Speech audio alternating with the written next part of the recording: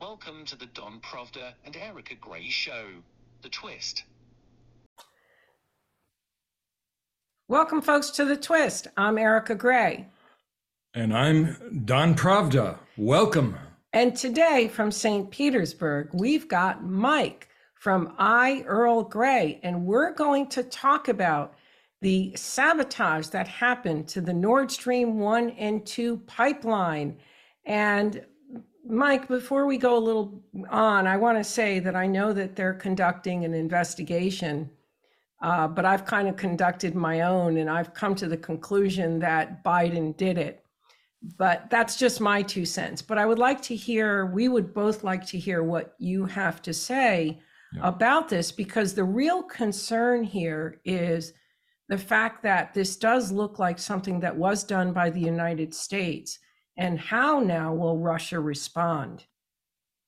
That's a very good question. Thank you, of course, for having me on your show. I will just bring up Nebenzia's quote from his speech at the United Nations Security Council recently, because I think he summed it up really well. In his last sentence, he said, "Colleagues, I hope all in this chamber realize to what dangerous line the perpetrators of this sabotage are driving us."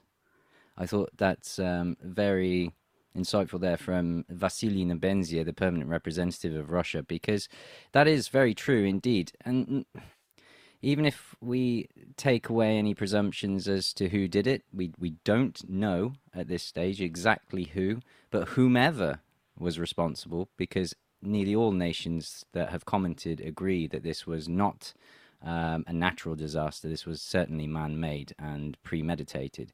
So whoever was behind it seemingly had very nefarious motives in order to do it.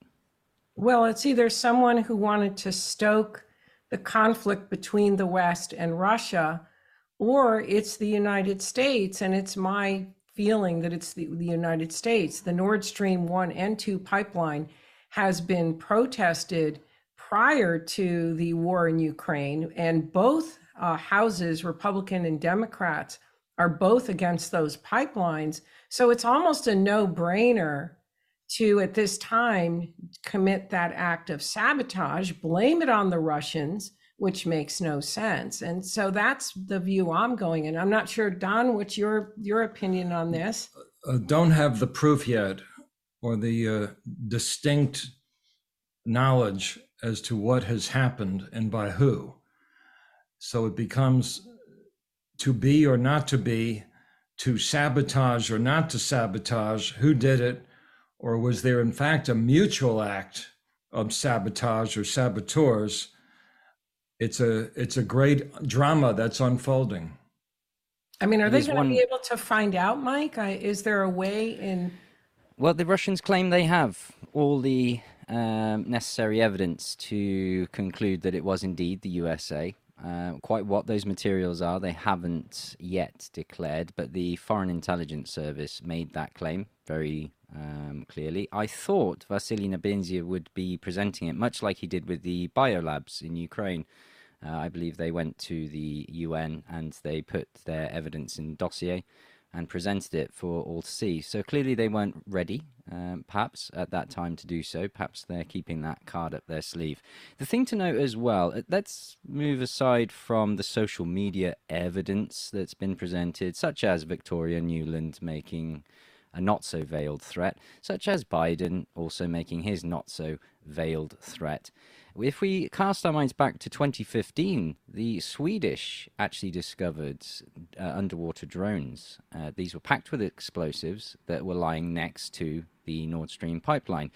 They claimed that the detonation or control cords had been cut from these drones, but in the article that I reported on and showed my viewers on my YouTube channel, shared on my Telegram, I didn't report it on YouTube, they never divulged whose drone, whose underwater craft this was. So they kept that to themselves.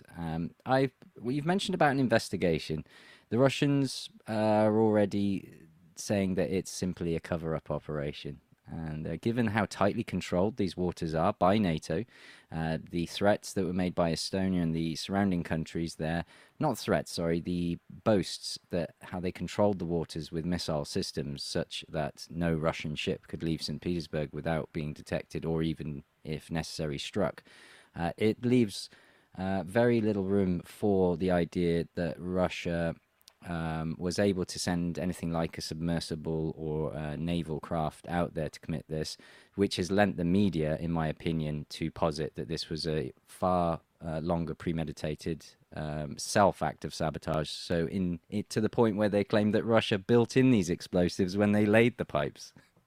What I find here in the United States is almost this view, just among lay people, that the United States could not possibly do something like this.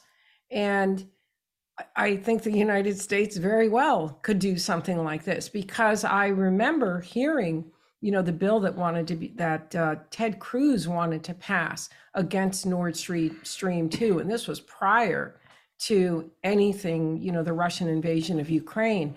So there was so much protest against Nord Stream 1 and 2 by the United States. It's almost, I know I'm saying this without an investigation, but I think it's a no-brainer that Biden did this. And, it's almost like a third grader could almost figure this out. It's that simple. And yet, but you're right, the evidence isn't there, but I think it is. And I think what's also tragic is when I listen to Nebensky, speaking, and then you listen to the American counterpart, it was so anti-Russia. Everything that Russia is stating is propaganda. And that narrative is just unbelievable. But on this show, there's two sides to a story. We know the Russian side to the story. And so I declare I'm Russia friendly. And I'm not ashamed and I'm not afraid to say that this show is Russia friendly, because Russia's narrative needs to be listened to. And if you look at the actions, there's actually a verse in the Bible that talks about by their actions you'll know them. And if you look at the actions on the part of Ukraine right now and on the part of the West, the United States, why are none of these nations coming to the table with Russia? Why is that completely out of the question for anything that Russia has asked for? And I didn't think that Russia's demands on the onset of this were unreasonable. Ukraine is in its backyard. And why are we continuously pointing missiles at Russia when there was no threat? And what's interesting too about Biden is you've got Biden saying now that, see, this is why we told you that Nord Stream 1 and 2 was so dangerous, because, it gives Russia all this control, and now Russia has damaged this. So I think this turned out to be a very nice scheme for the United States. They're killing several birds with one stone by this act of sabotage, and also get to blame it on the Russians and make Russia look even worse than they're making Russia look. You're absolutely right. I'm actually going to backtrack you a little bit there. What made you quote that particular line of the Bible? It's one of my favorites, because... Is it really? I find that eerie. One of my favorites in the sense of when you're dealing with people will tell you anything. And there's a lot of truth in that. And I find that in my personal life, but also when you see it even in politics. For instance, this talk of democracy, I think democracy is becoming a real smokescreen as to... But if you look at what they're doing, you're not seeing the democracy. It's maybe, like for instance, in Europe, it's not in its institutional structure, it's undemocratic. And it seems that this is more about control, and we're going to fight this to the death. And it's about product and acquiring the nation. This is more about economy, in my opinion, at the end of the day. I asked you that question for a very important reason. I'm afraid I very much doubt that you caught Vladimir Putin's speech on Friday, I believe it was. Did you hear that? Was that his speech against the West? It was part of. Yeah, he quoted Jesus and he said, by the fruits of their actions ye shall know them. You have to be kidding me. I am Well, what not. do you I've got think the of clip. that, Don? No, I've What do you he think of that? By he the way, said that. Don, Yeah. Don is from the he hails from the Jewish community in New York City. So we're, Ah. we have what do you think of that, I Don? think I Is think that amazing or what? politicians have a knack for manipulating quotes. I found it kind of interesting that he's becoming a more devout Christian in these times and denouncing the West. But I'm just wondering what's going on in his head. That's actually one of the great questions in America. What is he thinking? That's what people want to know. And he is a mysterious leader. And yet, let's be honest, he has been a bold leader, and in the sense that, as Erica said, I do represent the Jewish community. He has protected the Jewish community and the dignity of the Christian community and its churches and synagogues for a long time. But we're seeing a very ruthless man, and we're trying to understand this country and this leader and his Politburo, and wondering what is the future? How long is this war going to go on? And what is the real story with the pipeline? And that's going to be solved, I think, over the next few weeks, perhaps a month at latest. And we welcome your powers of observance, sir. Well, on that note, I agree with you absolutely that certain quotes are often spun and used for their psychological effect on the target audience.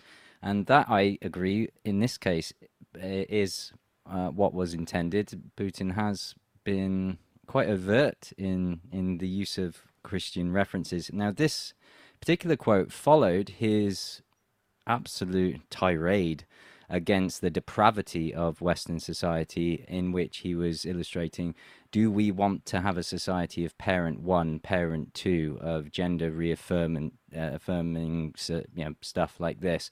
And that's where he then finished on that segment, on that quote, saying that the West were holding themselves up to be all this leaders of democracy and all this, when actually you can judge them by the fruits of their actions, and it's nothing that Russia wants to be any part of whatsoever. Now, why did he choose the Christian quote there, quoting Jesus? Is because of the conservative almost revival that we're seeing, not just in Russia. I mean, the people who subscribe to those traditional values and those conservative viewpoints, those who, we've seen it in Italy with Giorgia Meloni. She's talked about God, she's talked about the family, she's talked about identity, all the things that she claims are under attack in the EU. And this is consistent with Putin's own criticisms of the West. If we sort of segue back to the pipeline, sorry again for going on that tangent, I just found that very eerie, Erica, of all the quotes that you picked, that happened really, to be. Yes, that is very eerie. Sorry for cutting you off, but I No, did it's listen okay. to that. Actually, Don and I both listened to that. And I have to say that I really admire Putin for that. I admire him for taking that stand. And if anybody out there is listening, doesn't like my saying that, he's standing on Christian values. He's standing on biblical values. I'm going to take a stand on that too. And I'm going to stand along somebody that's going to take a stand on that. But having said that, there is a contradiction to some people of his, espousing the Christian values. And then, of course, this horrific war with the images and the continuation. So just your opinion on that, and not so much for myself, because I then look at the United States, which is a Christian nation, and we've been responsible for more wars. And I also understand that this is very geostrategic on the part of Russia. There was almost no, war is unfortunate, but it happens when nations can't come to a resolution. So I'm not as critical on that aspect, but some Americans are. So if you would want to speak to that, or some Christians are, or maybe some Jews are, if you would want to speak to that piece. And again, you know, my opinion, but I'm interested to hear, you know, what you have to say. Well, to tie into that, the overwhelming feedback I got on my live stream when I was broadcasting Putin's speech was the jealousy that Americans had for a leader who quoted Jesus. Why isn't Biden quoting? Why isn't Biden using the Bible to guide his actions? Where is this extension of the olive branch? Where is the love thy neighbor? It's anything but, from what I'm told, in America today. This idea of loving your neighbor, it seems to have been lost. It's all, I'll divide you on this identity, this brand, this subdivision of society. It's not, it's very fragmented feeling. Whereas conversely, rightly or wrongly, Russian society is, it's not completely, but it's very much united. So we have sort of polar opposite of the spectrums here. And Putin himself said that there are those in the West who support our cause, and we're very grateful for them. And I think some of these Christian conservative values are part of the reason for that. I actually interviewed a Christian from Russia, and he brought, I mean, he was talking about how great it was to live in Russia. He's originally an American. He's now living in Russia. And it was a great show. It was very eye-opening from the Russian perspective, Nazis from the Russian perspective. And he also was saying that the sanctions are hurting the Christian missions in Russia right now. That's the money that can't get through. Oh, of course. Yes. Sorry. Yeah, I was wondering how. And of course, yeah, the transfer of money. That is, yeah, really unfortunate. A name I'll just quickly leave with you and your audience. There is a Russian Orthodox priest from America called Father Joseph Gleason. He has a Substack called movingtorussia.substack.com, and he's putting out really excellent articles for free on Substack. Obviously, there's some paid content given the model, but originally from America, disappointed, disillusioned by what he believed, in his point of view, as the degradation of society, the attack on the family, and since moved to Russia, where he's a practicing Russian Orthodox priest. Wow. Well, also, I want to bring up, since we're talking about Putin and Biden, Biden just came out and stated now that we would go to war over Taiwan. So with all this talk about, you know, Russia and all this focus on Russia and the war in Ukraine, well, what about America? Are they not looking at the wars that America has started, or the fact that now Biden comes out and states that we would fight for Taiwan? And by the way, you want to talk about all this money going for Ukraine? Right now, American cities are becoming so dangerous that I think, Don, you probably face just as much danger in New York as some people in a war zone now, because it's getting so bad. And the shootings throughout the United States, what's happening is the mentally ill are running rampant. These severely mentally ill, because there's no money to effectively treat them, institutionalize them, provide them housing. They're running the streets and they're committing horrific acts. And what's really upsetting, I think, to some Americans is how much money is going for wars and is not going to improve the United States. I don't think you have that problem in Russia. No, not at all. I'd describe what you've just told me as godlessness. This is what I hear from America. Absolute, utter godlessness. Putin called it outright Satanism. He went that far. Yes, I like that. I actually liked when he did that. I was blown away when Putin said, I was taken aback a bit. You were taken aback too? Yeah, I was like, wow, he's really going for it. It was an historic speech. It really was. I think one of the greatest speeches of our time. You don't have to like the man. You don't have to, judge him as you wish or see fit. But the truth in his words, in certain aspects and regards, was just undeniable. It was clear as day. Then you follow that up with Biden's stuttering, where he was then sort of, we're going to send 13 more billion to Ukraine. Well, I looked at those figures, Biden, and 4.5 of them is just to pay salaries of the Ukrainian government. So that's going in 10% for the big guy. That's going to feed the corruption that's led us partly to this situation today. It's going to go to arms manufacturers, these people, from a supposedly God-fearing country, thou shalt not kill, yet profits so greatly and handsomely from death and destruction. and all this. The hypocrisy across the board, that's just one tiny little drop in an ocean of hypocrisy. And you can level those same accusations back at Russia, of hypocrisy, I mean. But when it comes to, as you say, condemning someone else, people in glass houses shouldn't throw stones. Even the Bible, Jesus warns about, judging others. And we see them just godlessness. Well, not all only across the that, and board. then, I mean, I'm an eschatologist. That's my core. That's my start. And there's the predictions of nation rising against nation, and this level of depravity in society as we're seeing this, and exactly what you're talking about. But so you cannot help but pay attention to what Putin stated during that speech. It's a breath of fresh air to hear that coming from a leader, when you're right, there's so much immorality, lawlessness, depravity, so much that's being accepted in the name of democracy and in the name of it's just mind-boggling and mean. Can I challenge both of you to quote one other leader other than Putin who has recently cited the Bible or Jesus or anything like that? We used to have Jimmy Carter doing that, Ah, who was a one-term president, but religion is being used in politics more and more. And I'd have to say, in that sense, President Trump relied heavily on his vice president, Mike Pence, who was connected to the Christian evangelical community.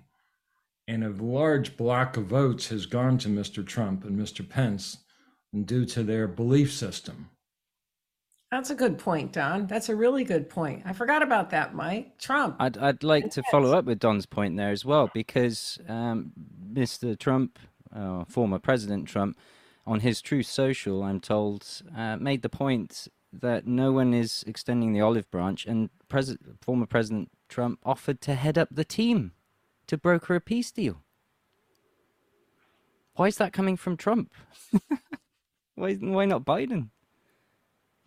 Well, actually, Don, you've met Biden a half a dozen I times. have. I've met him a few dozen times. What's your impression? I have worked in Capitol Hill. Mr. Biden's strongest suit is that he does know how to relate to people. He understands people. He gives his concentration to average folks at the time on the Hill who had questions.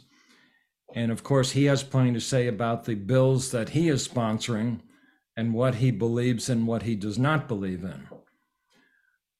I would like to ask Mr. Mike a few questions, if I may. Yeah, go How's ahead. that? Okay, now we have a mysterious fellow in the background named Father Kirill. And of course, we're Americans. Father Kirill is back in Russia. He is head of the Orthodox Church.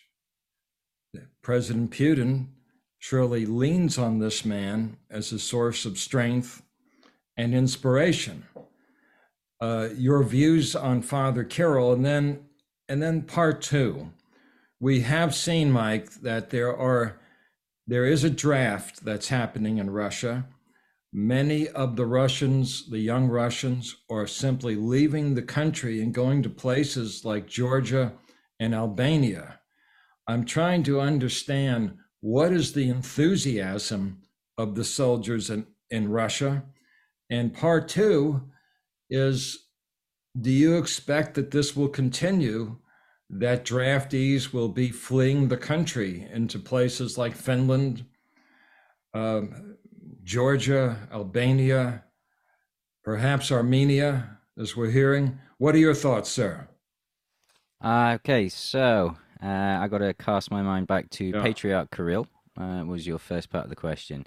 I have to be frank and honest. I describe myself religiously as agnostic. That's partly due to having traveled the world at quite an early age. So I've been exposed to the teachings of numerous religions, ranging from Buddhism, Hindu.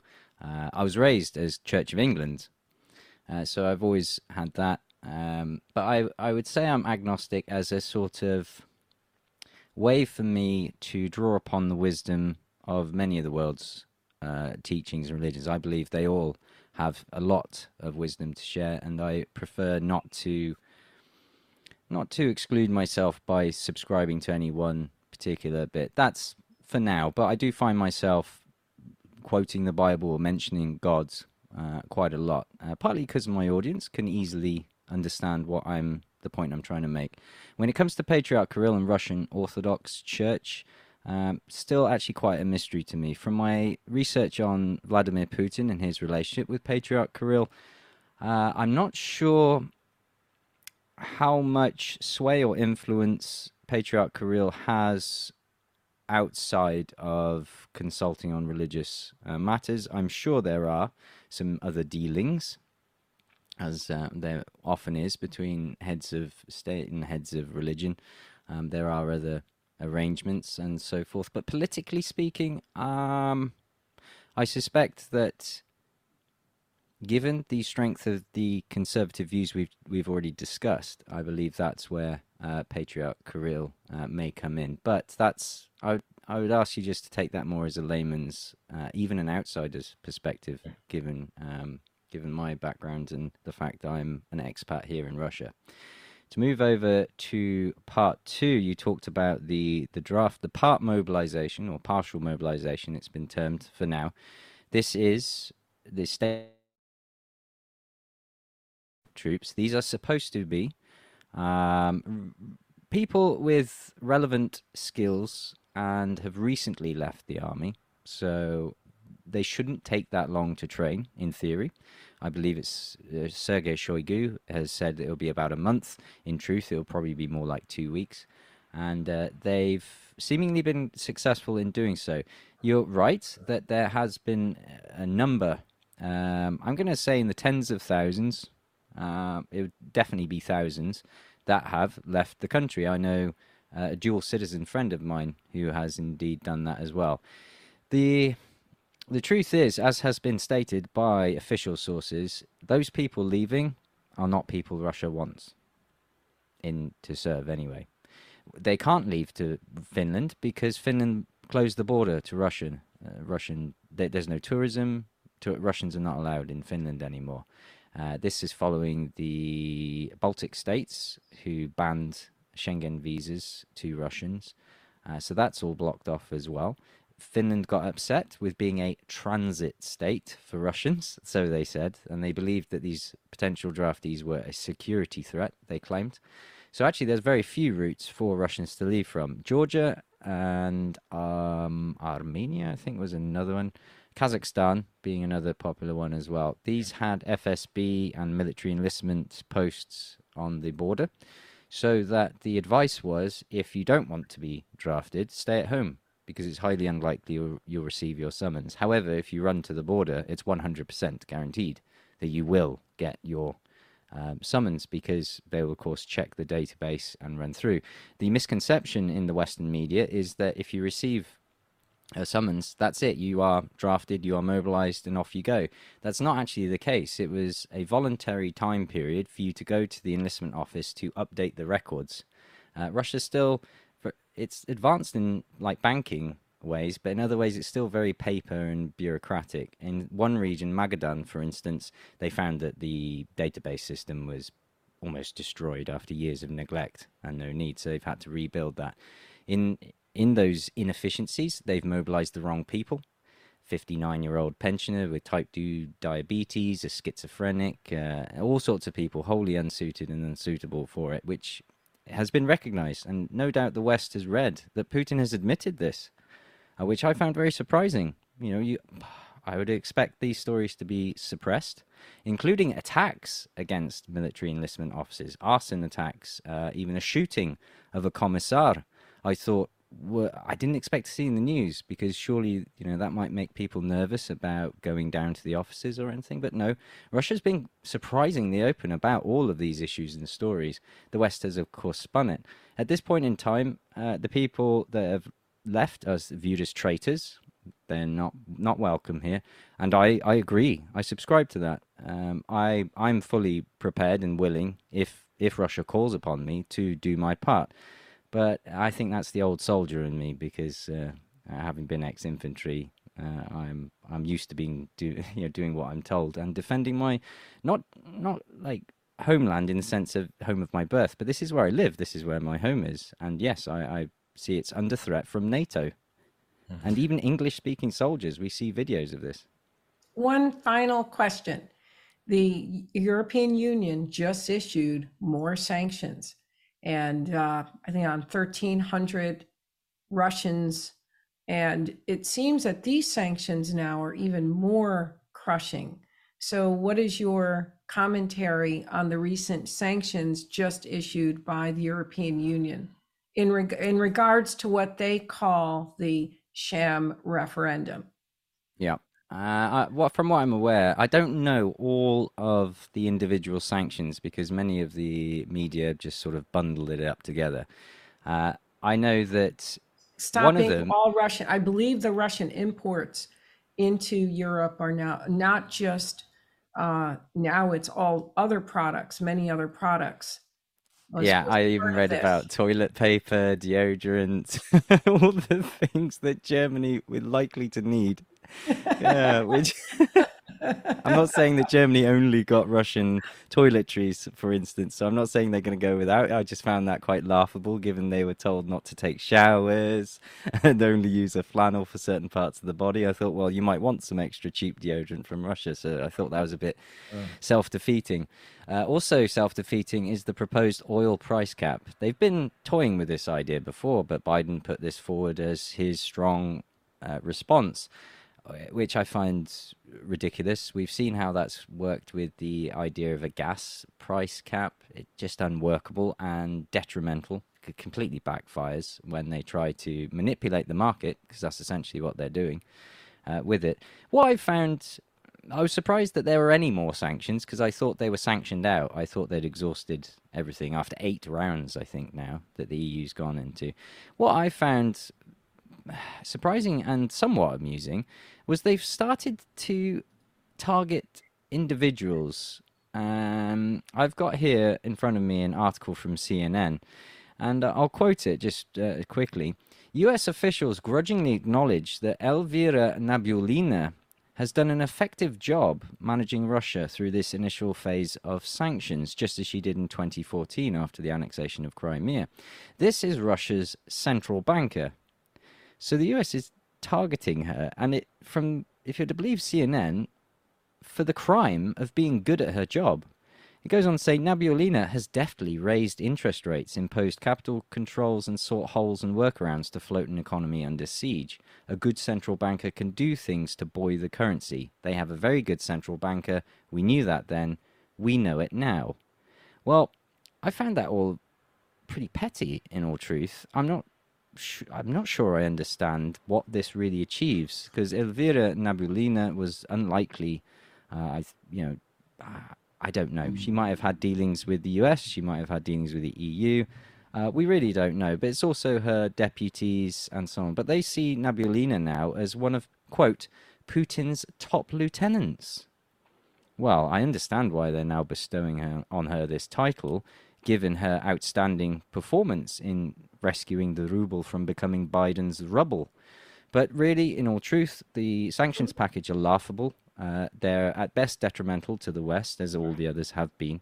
They are ineffectual in the stated aim of bringing down Russia. I really don't understand how toiletries fund Russia's war machine, as was one of the justifications that this was to damage Russia's war machine. When a war machine ran on toilet paper, I don't know. And that's an aside. Again, I find it futile. And I'm led to the conclusion that this is sabotage of the EU, orchestrated by the US, which is consistent with what we've seen with Nord Stream. This puts Germany in... actually, I wouldn't be understating it when I said a fatal position, because I fear for some poor souls this winter, it will prove to be a fatal situation for them. Oh, absolutely. It's definitely been shoot themselves in the foot sanctions. I mean, the sanctions, basically, they've just sunk the entire world practically into a recession. You've got inflation now that's globally, currencies are tanking. You have the United States increasing rates almost I mean, they're so in an opposite direction of where they were. You have to wonder if they're now not panicking. I mean, I'm almost expecting a run on the dollar possibly happening The pound anytime. sterling was crashing just the other Right. day, so it's not just the dollar. Absolutely. Yes, Euro.